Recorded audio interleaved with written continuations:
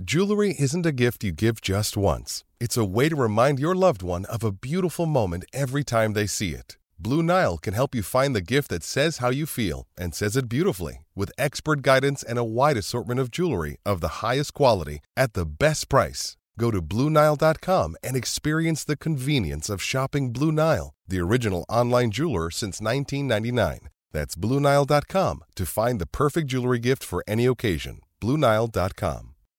When you need mealtime inspiration, it's worth shopping Kroger, where you'll find over 30,000 mouth-watering choices that excite your inner foodie. And no matter what tasty choice you make, you'll enjoy our everyday low prices, plus extra ways to save, like digital coupons worth over $600 each week. You can also save up to $1 off per gallon at the pump with fuel points. More savings and more inspiring flavors make shopping Kroger worth it every time. Kroger, fresh for everyone. Fuel restrictions apply.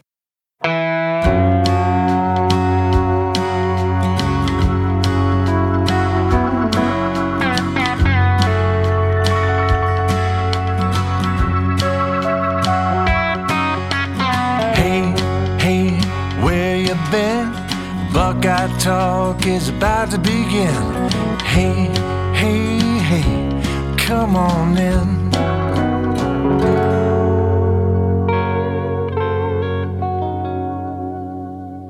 Back on Buckeye Talk, Stephen Means, Nathan Baird, Andrew Gillis. And we have a starting quarterback. Again, kind of. Ryan Day officially named one of these two guys the starting quarterback. It's been an ongoing battle that has gone into the season between Kyle McCord and Devin Brown, where both have played in wins over Youngstown State and Indiana. Nathan, one of those guys is now officially getting all the starter reps. Who is that person? Well, if you don't know by now, because you're listening to this on Wednesday morning, get the text, I guess. Yeah, get the text. I don't know what sort of remote hillside cave you're living in that you haven't heard that Kyle McCord is the starting quarterback by now. But it's Kyle McCord, which has been, listen, he started both the first two games. He was playing the majority of possessions. He was winning. It was going to be Kyle McCord. I think the only question coming into today, Tuesday, as we're recording this, not Wednesday as you're listening to this, was whether Ryan Day would actually put the words out into the air that he was starting. And I don't think there's a major secret here that had to be protected. I guess you could have done it for gamesmanship. It was clear that Ryan Day sees exponential benefit to naming Kyle McCord the starter. I think the timing of this makes sense in the long run. That you take this into the season, you wanted to see more. You wanted to see Devin Brown in real games. And when you did, it still showed you that Kyle McCord was the better option right now. But make the choice right now so that your team knows who the starting quarterback is, and so that your starting quarterback can have all the reps he needs for the next 2 weeks to try to beat Notre Dame. So, Andrew, Kyle McCord has technically been the starting quarterback, in quotes, because he started the last two games. Devin Brown has played, and Devin Brown played more snaps than Kyle McCord in the last game, but that's because he played some of the garbage snaps. It was 36-30, I believe, in Devin Brown's favor. But Kyle McCord has played more series. So, based off what we heard from Ryan Day on Tuesday, what is actually changing? To channel my Allen Iverson, who I'm often mistaken for, it's about practice. Like they're getting, somebody has to command this offense full time for the next 2 weeks because this offense isn't good enough right now. It's the efficiency is down, yards per play is down, the explosiveness hasn't quite been there. You know, they're a half a yard off last year's pace, and that includes the play where Youngstown State just stopped covering Marvin Harrison Jr. just let him have a touchdown. So, like, they've got to get better. Kyle McCord has to get better. Kyle McCord has to iron out some things, refine some things, be a better quarterback in 2 weeks when they go to Notre Dame than he has been these first 2 weeks. So get him in practice and let him rep as much as possible. To me, that is still the biggest change. It's why you had to, at some point, and this maybe wasn't something I was talking about before the year. I don't think this thought, like, crystallized for me this way until I watched these first 2 weeks. But then talking to the quarterbacks after last week's game, that sort of hit me in the face. Was like, you know, this has all been a great exercise potentially to push this into the season and to find out how good Devin Brown is and help him get his feet wet for when you might need him later. But at some point, somebody has to rep with the ones and be the first string quarterback and really kind of take the offense take ownership of the offense in a different way, take ownership of the team in a different way. And some of it's about leadership and intangibles and stuff, but mostly it's about, is he going to throw the ball better and make better reads and decisions in 2 weeks because he's getting these extra practice reps? To me, that's 80% of the benefit of this. The possessions are shorter. I think there's a lot you can quibble with, Ryan Day saying, hey, we're not getting as many plays. Like, this is a problem. What are we, we're not doing theoretically what we used to be able to do just in terms of the amount of possessions. And like, yeah, the numbers bear that out, but also the efficiency is down. So like, I think you can kind of say both things there. But let's say against Western Kentucky, just because they throw the ball more, you're going to get 11 or 12 possessions. This is just not the practice reps are important. The game reps are important. And you don't want to be giving away 3 possessions to the backup quarterback. Like, you're for like solely for the sake of development. Like, this is not that time anymore. That time was against Indiana and Youngstown State, and you couldn't really do it against Indiana. Now you did it against Youngstown State. But now that's over, because now you have to ramp up real fast, because you got to play a really good offense, and then you got to play Notre Dame, who also has a really good offense, but Notre Dame is the best team that they'll have played in the first month of the season. So, yeah, I mean, this was a decision not just about Kyle McCord and what he's done. It was a decision about if Kyle McCord, if you're going to give him 7 or 8 possessions a game, Kyle McCord could score on half of his score touchdowns on half of his possessions. And you're feeling like, normally you're feeling really good about a quarterback who scores every other possession. When he's only getting 6 or 7, you feel less good about that. So yeah, to me, this was not just a decision based in, hey, Kyle McCord's the guy. This was a decision based in, we need to get him more reps, 1, and 2, we can't be messing with the other series that we are having in a game because we already have fewer of them. Nathan, you said 80% on Kyle McCord. I might put that at 60, just because I think the other 20% we're dealing with there has nothing to do with necessarily him, but more to do with how they're going to build an offense around him. Because that's a big part of it, is when you have to build the offense around Justin Fields. You have to build the offense around CJ Stroud. How are you building an offense around Kyle McCord? And we've talked at length now all week, basically, about how Kyle McCord and Devin Brown are learning the same offense, but they're not running the same offensive game. There were things that they were calling for Devin Brown that they weren't calling for Kyle McCord, and vice versa. And now that regardless of who you locking in on one of those guys, I'm almost wondering, what do we see on Saturday? Just because Kyle McCord, to your point, is getting 90% of the first team reps, because Devin Brown is still going to get some, because that's normal. Backup quarterbacks do get some first team reps. It's not going to go from half to none. But when Kyle McCord is getting the lion's share of the first team reps, and you have an offensive coaching staff who's building an offense around them, and you've got a play caller in Ryan Day who is making every decision with what is his quarterback skill set in mind, I don't think it goes from, like, it's been kind of flat the first couple of weeks to, oh, this looks like the best offense in the country. But I think it can go from looking like 50% of that to 75 to 80% of that, just because you're locked in on one guy. And you know that if you get 64 plays, all 64 plays are with Kyle McCord in mind taking those snaps. Well, I'm saying meaningful 64 plays, nothing besides that. No, I think there's something to be said for building the identity of the offense. This is maybe a clunky transition, but I wanted to go here because I think it leads into the same question. So I asked the question I said I was going to ask. You said back in the spring, back in the winter, whenever it was, this whole process is to find the special trait in your starting quarterback. What's Kyle McCord's special trait? And Ryan Day's answer was that it's his consistency right now. At least that's what you say. Right now, it's his consistency is the way he answered it. I was a little underwhelmed by that answer. I think I was expecting him to say something like, to me, consistency is a baseline that all starting quarterbacks for Ohio State should have. That isn't like a special trait to me. Maybe he hasn't answered that. And maybe it actually goes back to, Steven, the conversation that you and I were having, that what they think could be his special trait isn't going to reveal itself against Youngstown State. It's going to reveal itself in the tough moments of a fourth quarter at Notre Dame, that sort of thing. But I do think there is something to be said for what is Kyle McCord's quarterback identity. I've long said I don't see that much difference between him and Devin Brown. I think stylistically that was more or less proven in the way that they played in these first 2 weeks. So it's not like they're rebuilding an offense in the next 2 weeks.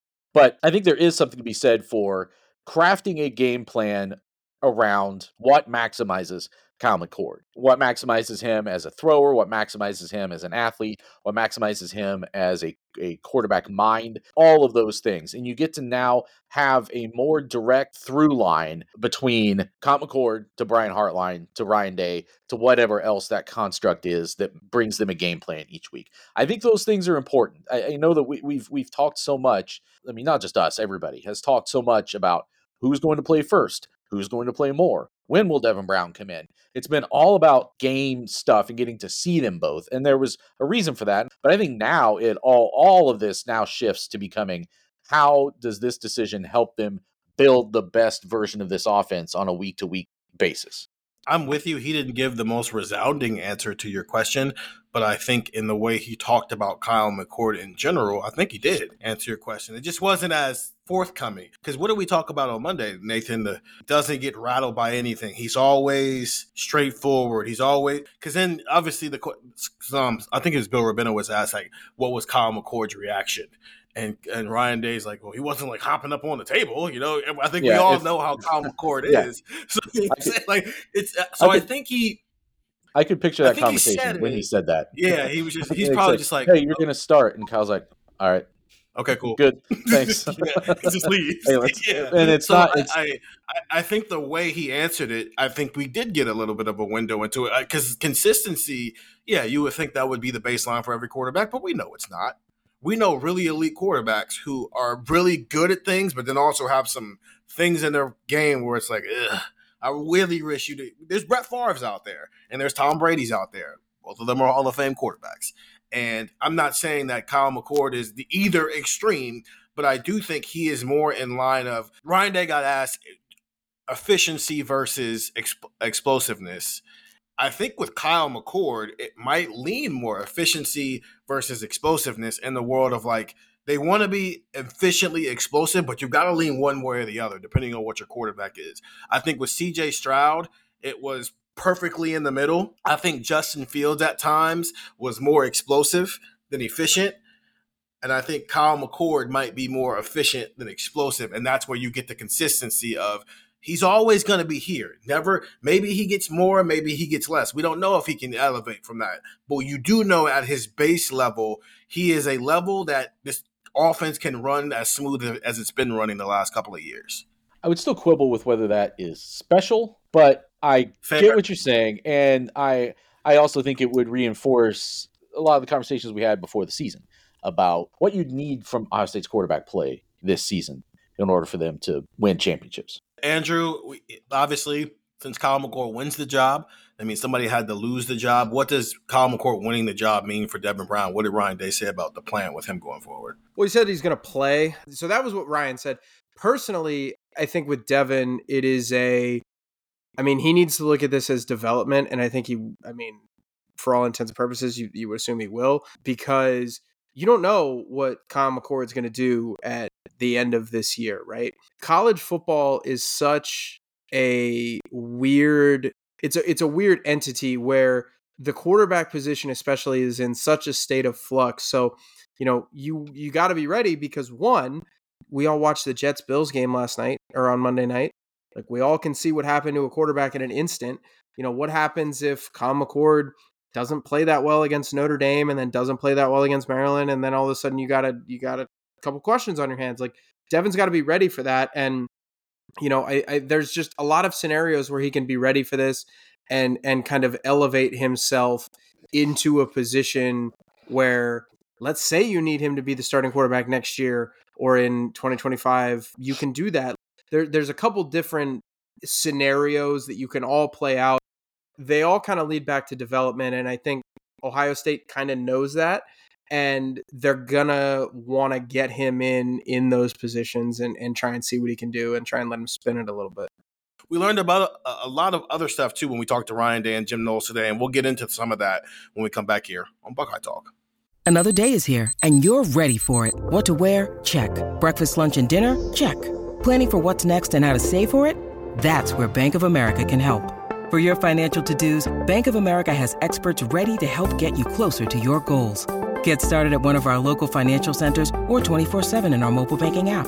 Find a location near you at bankofamerica.com/talktous. What would you like the power to do? Mobile banking requires downloading the app and is only available for select devices. Message and data rates may apply. Bank of America N.A., member FDIC.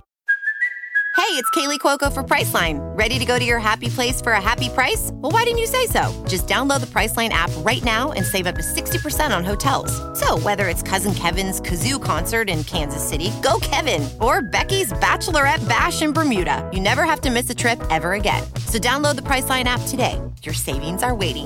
Go to your happy place for a happy price.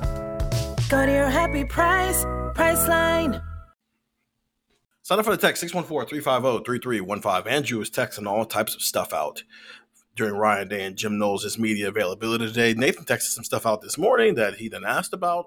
Nathan, I thought the interesting thing about Ryan Day's press conference, non-quarterback related, is that he got asked a decent number of questions about the new play clock rules, and his answers were very different than Saturday's.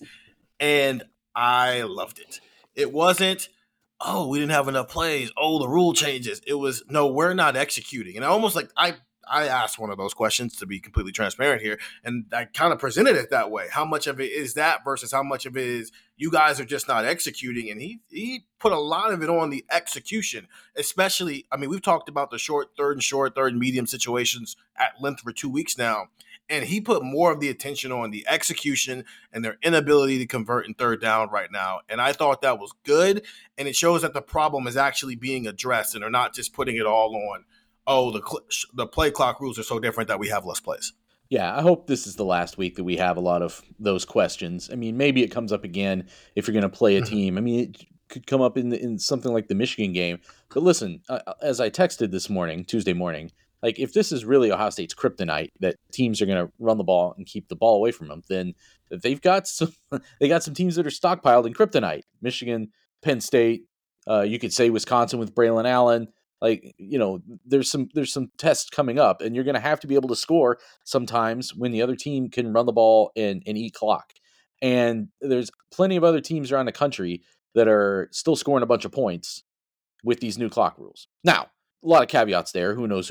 They were all playing different people. These were two teams that did very much have a strategy to keep the ball away from Ohio State. Western Kentucky's going to have some of that, though, potentially. Like, they throw the ball a lot more, but they also throw it pretty efficiently.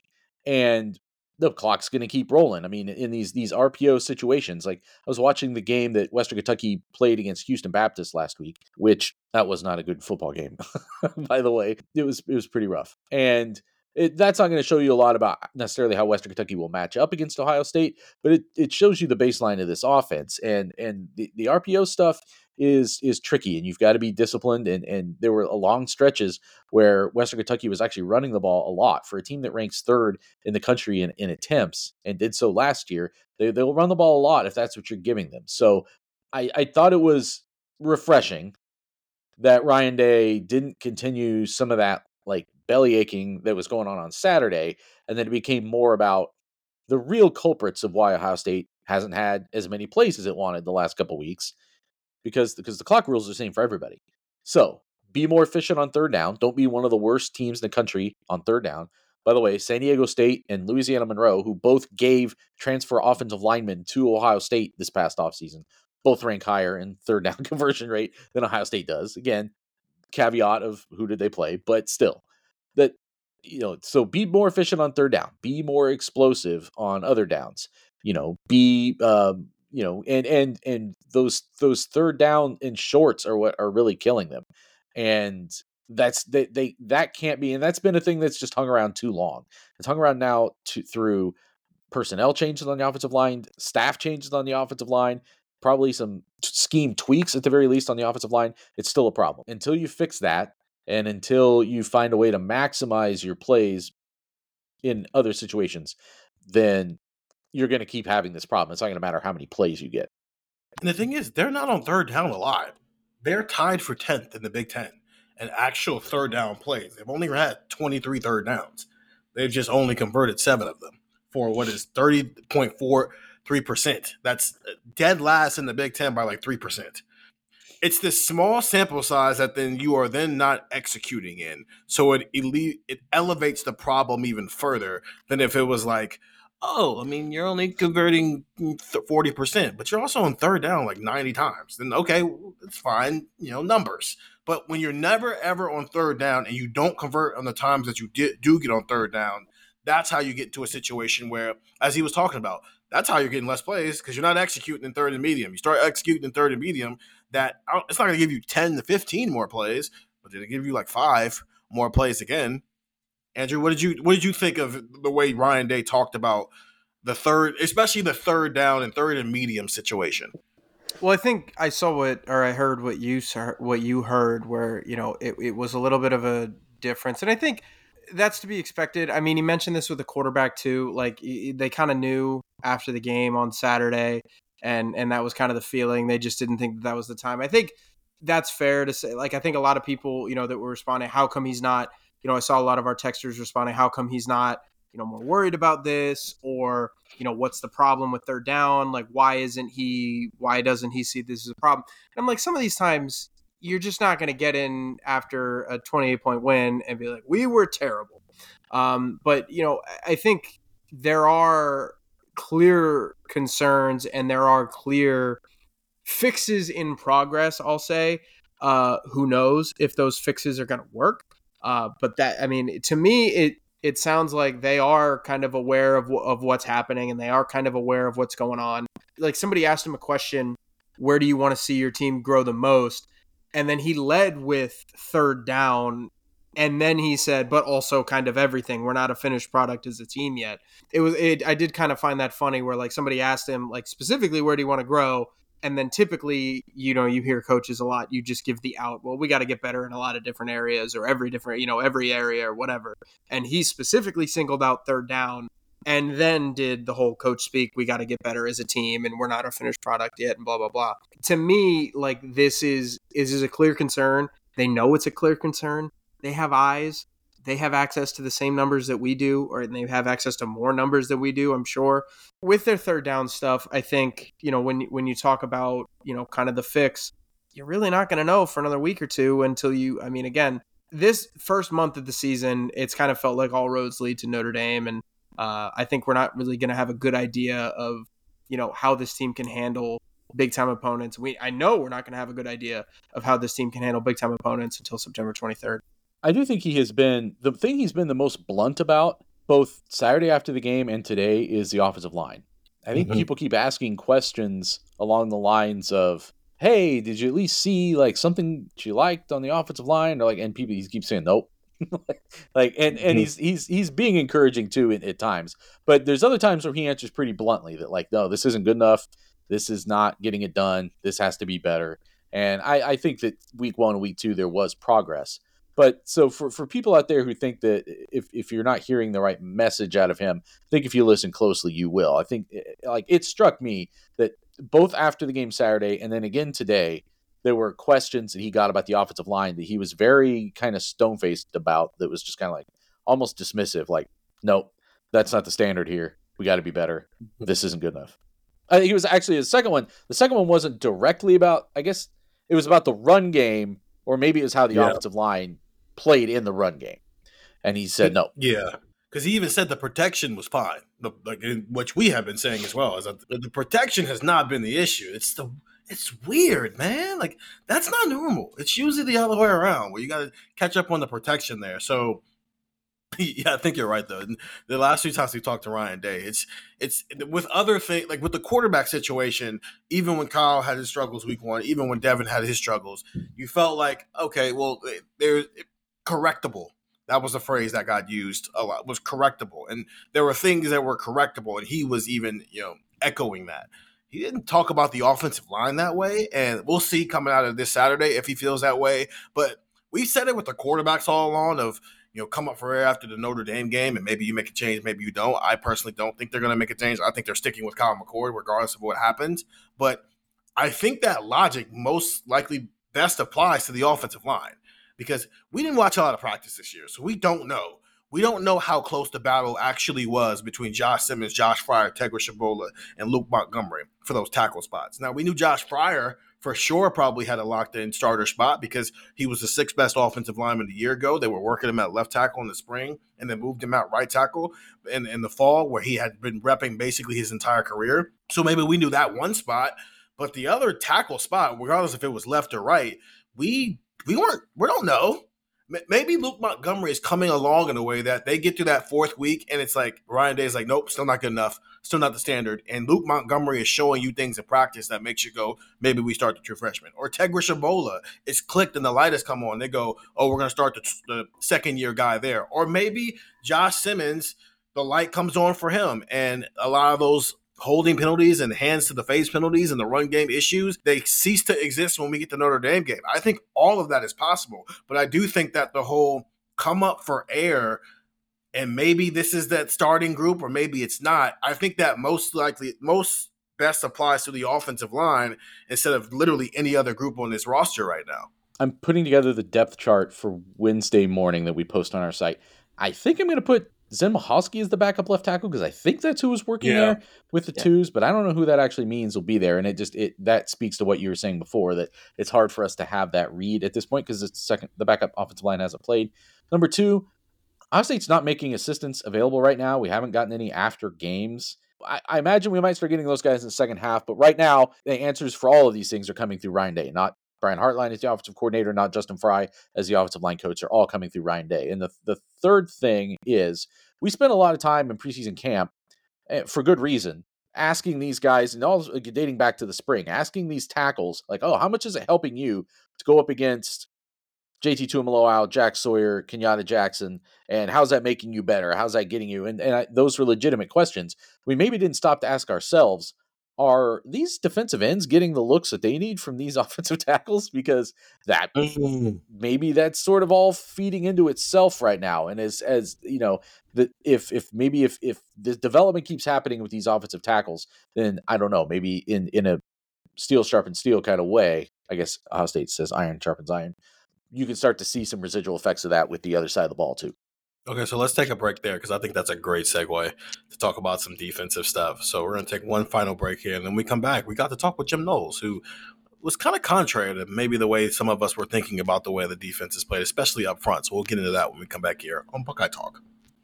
Nathan, we got to talk with Jim Knowles, and both of you guys can chime in here because I thought it was weird some of the answers he gave, because the first thing Jim Knowles got asked was Dave Biddle. He got to go first again, which, quick point out, Nathan, he mapped out how the quarterback thing was going to go.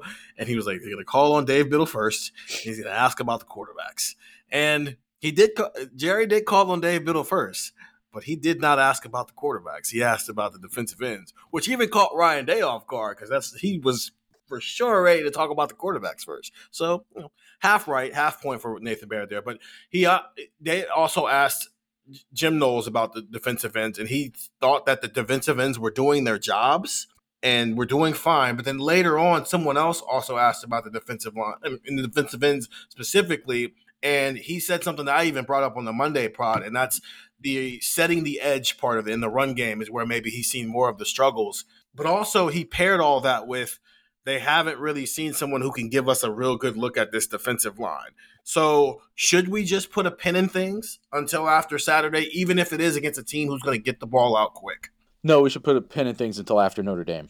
I don't think this Western Kentucky game might show us much of anything about this defensive line. And it's not, as I texted on Tuesday morning, I don't think it has anything to do with the personnel on this Ohio State defensive line. It's just the way that Western Kentucky plays. It's not conducive to it. They play. No team that Ohio State plays this year will play a style of football less conducive to giving up pressure than what Western Kentucky does. It's a very, very, very heavy RPO. It's like a gimmick offense. And the gimmick is that they show that run pass option. Defensive linemen get sort of frozen in their tracks, and then they throw off of that. But it's so fast. It's lightning quick. And it's going to test this secondary in a huge way. It's going to test the eye discipline, the foot discipline, all that stuff for the back seven in a really big way, I think. I just don't think it's going to tell us anything about the kind of pass rush that can be created, because the pass rush that it would take sometimes to get sacks against this offense would be almost like I don't want to say superhuman, but like it's the way that they run offense. Like people can go watch, people can go online and watch the YouTube clips of how this team runs an offense. Last year, and if you don't believe your eyes in that sense, and just believe the stats. I mean, this year they've had 88 attempts, which is I think third in the country, or their 44 attempts per game ranks third in the country, and they've allowed 0 sacks. Now again, it was Houston Baptist, and I can't remember who the first game was against, but certainly not against a team the caliber of Ohio State. But last year, a full season of games, they also ranked third in the nation in attempts per game, and they ranked in the top 10 in fewest sacks allowed. And it's not because they have Paris Johnson Jr. and DeJuan Jones and Luke Whippler and NFL guys on their offensive line all the way across. It's because they just play a style of ball that doesn't give teams time to get in the backfield and sack their quarterback. I know that there's this consternation out there, and I'm just trying to prepare people. I'm not saying they can't get any sacks. They did give up sacks last year at times. And if you put them in, third and long, where it takes that the real threat of that RPO out of it, then you've got a chance to tee off, just like you would against any team. But if the numbers, if Ohio State doesn't sack them multiple times, a bunch of times, whatever your standard is on Saturday, just take into account the style of play and start looking ahead. I mean, the real test is Notre Dame, as Andrew can tell you, and well, a lot of college football fans can tell you, but Andrew knows more about them. You've got a pair of potential first-round talents bookending that Notre Dame offensive line. That's where the test is going to come. That's where, frankly, JT Tuimoloau and Jack Sawyer need to make their impact. These first couple games, whatever, it would have been nice, but whatever. This next game, I think it's going to be limited opportunity. Notre Dame game, it might be essential for Ohio State winning.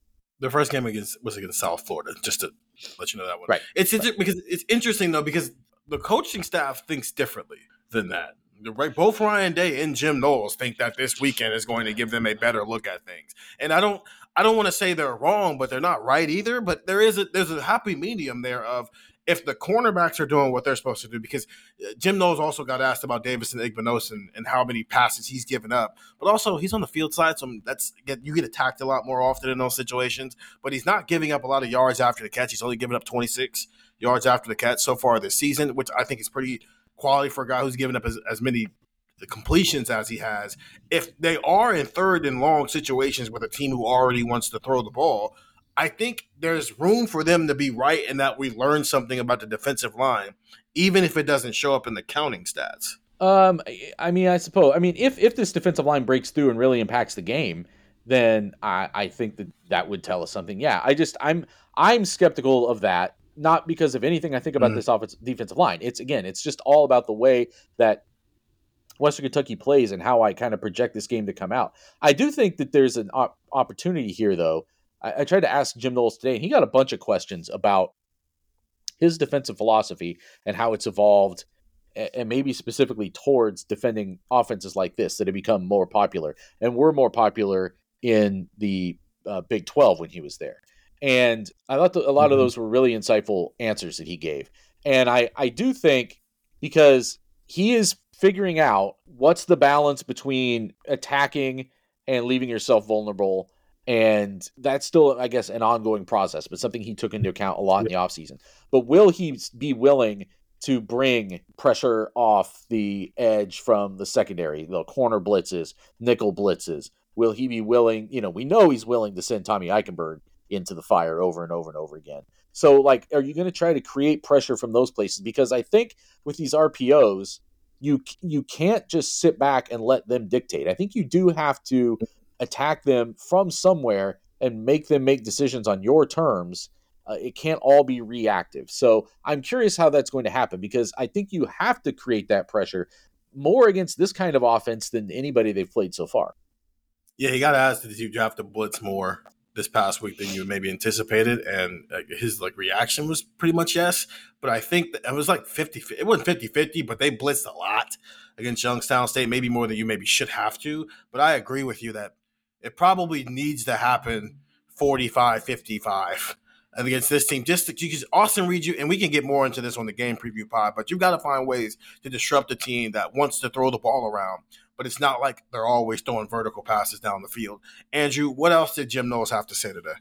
He had a couple things to say to kind of piggyback off of Nathan's comment. He talked about Austin Reed, that quarterback, and I think it kind of goes hand in hand with what he was saying, or what Nathan was saying, where when you talk about Austin Reed, he mentioned he doesn't really get phased. He's always composed. He's always collected.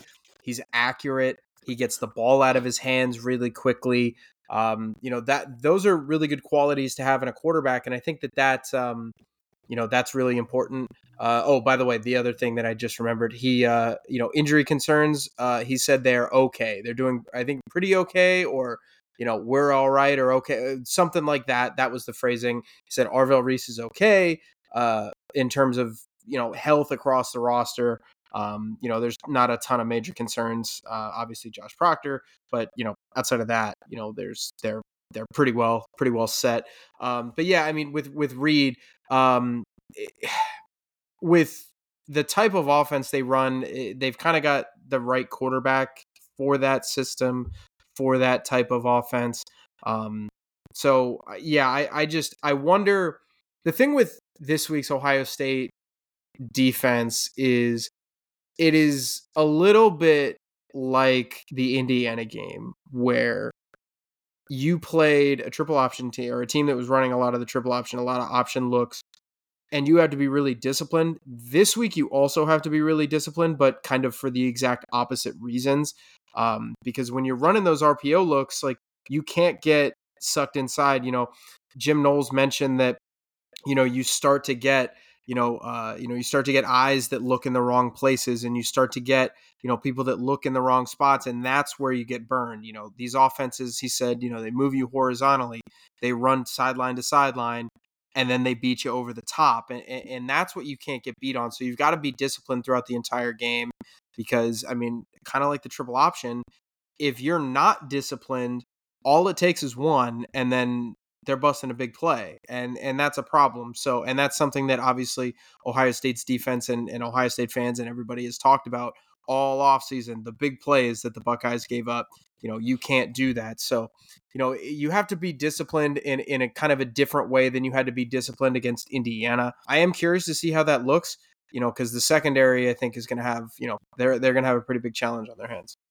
Nathan, I thought there was one more interesting thing that Jim Knowles said, and I've touched on it before after the Indiana game, and I think it kind of got validated with what happened this weekend. Malik Hartford started against Youngstown State in place of Josh Proctor, who was listed as questionable, and then we saw him with a ankle wrap on his left ankle before the game, and so obviously he ended up not playing. Malik Hartford started. He played 11 snaps, and then Jahad Carter played the rest of the game.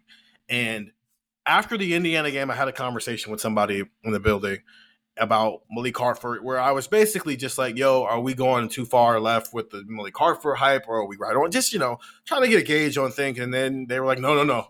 He's going to be very good here. Very, very good here. There was a ceiling pointed out of this guy can be a day one first round NFL draft pick, 3-and-done level player. And so I went, oh, can that start this year? They said, yes, it can, but you don't want to throw too much at a freshman too early. You want to slowly give him more and more and more. So once you get to the end of the year, if he's placed in a position where you need him to play meaningful snaps, he's rolling on all cylinders. And we've seen that at other positions. We saw it with Chris Olave, how he built up his 2018. We saw it with Garrett Wilson, how he built up. Denzel Burke didn't have that. He just got kind of thrown out there because they had no other choices at that point. But if you're going to play these young guys, you can't just throw it all at them at the same time. You've got to slowly put more and more on their plate. They're even doing it with Sonny Styles right now, where in those 3rd and long situations, he does come off the field. Who knows if he still does that at the end of the year?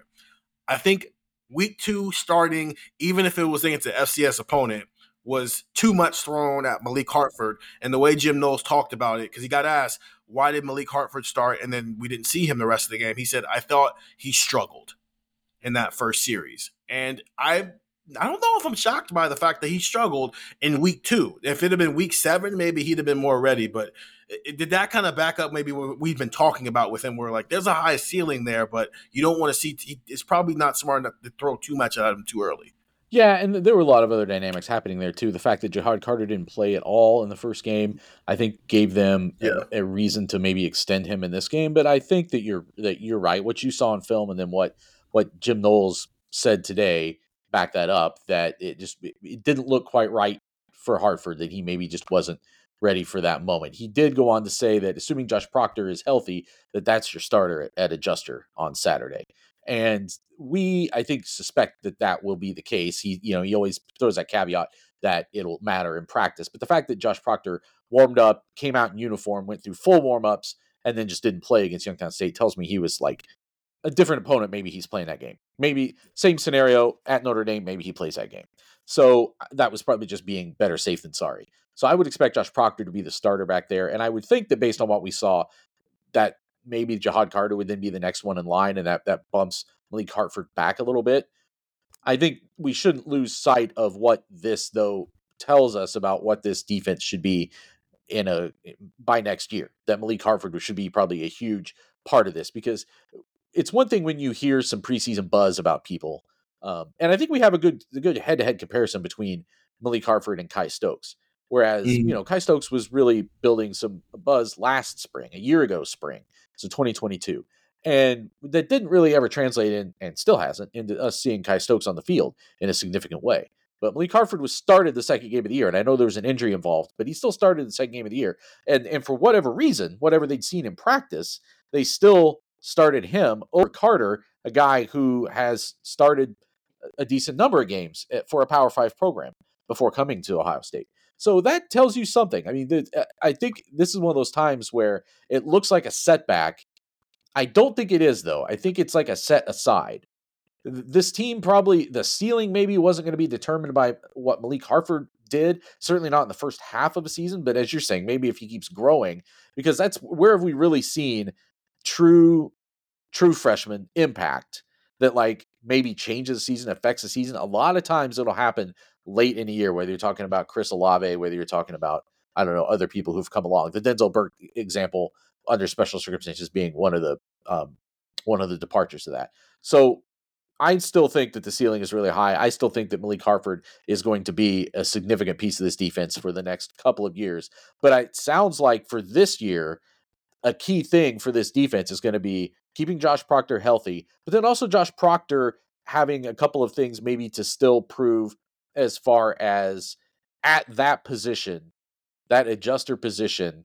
Does he have the full range of skills necessary? Because we know what he can do when he like sets on a point and can just dart, whether that's a pick, whether that's blasting somebody back into the Stone Age. Like, we know that he can do that. But when there's any wiggle coming at you, where's Josh Proctor?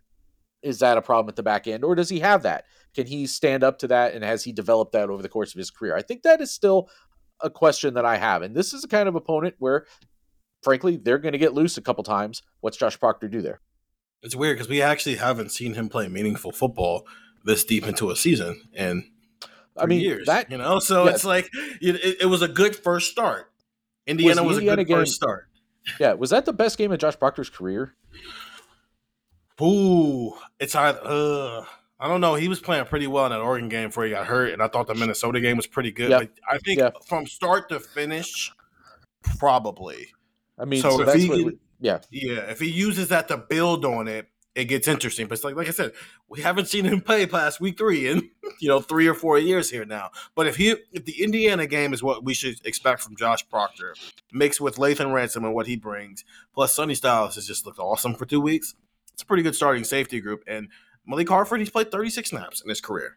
36. No one was expecting him to look like Isaiah Simmons or Grant Delpit in the first 36 snaps of his career. It's going to take some time there. So I was going to say the Indiana game was the best game I've ever seen Josh Proctor play. So yeah, I agree with you guys. I think that was the best. That was the best I've ever seen him play. High praise. High praise from another guy who's got. I guess technically it's also the worst I've ever seen him play. Yeah, it's more words from a guy who also has a short sample size right now, and so right. He's more than 36 snaps into it, but still, it's more snaps to be had out there. Let's check back in on Andrew by week 7 or week 8. That'll wrap up things here. We'll talk to players this evening as you're listening to this. I don't think that list has been given out yet, but we will be talking to a handful of players on Wednesday, and then Ryan Day will have his Dadio show on Thursday, but backed up by lightning round. We are rapid fire. He's got the lightning round, and then we'll have our game preview pod. Ohio State will host Western Kentucky at 4:00 on Saturday. For Nathan Baird, for Andrew Gillis, I'm Stephen Means, and that was Buckeye Talk.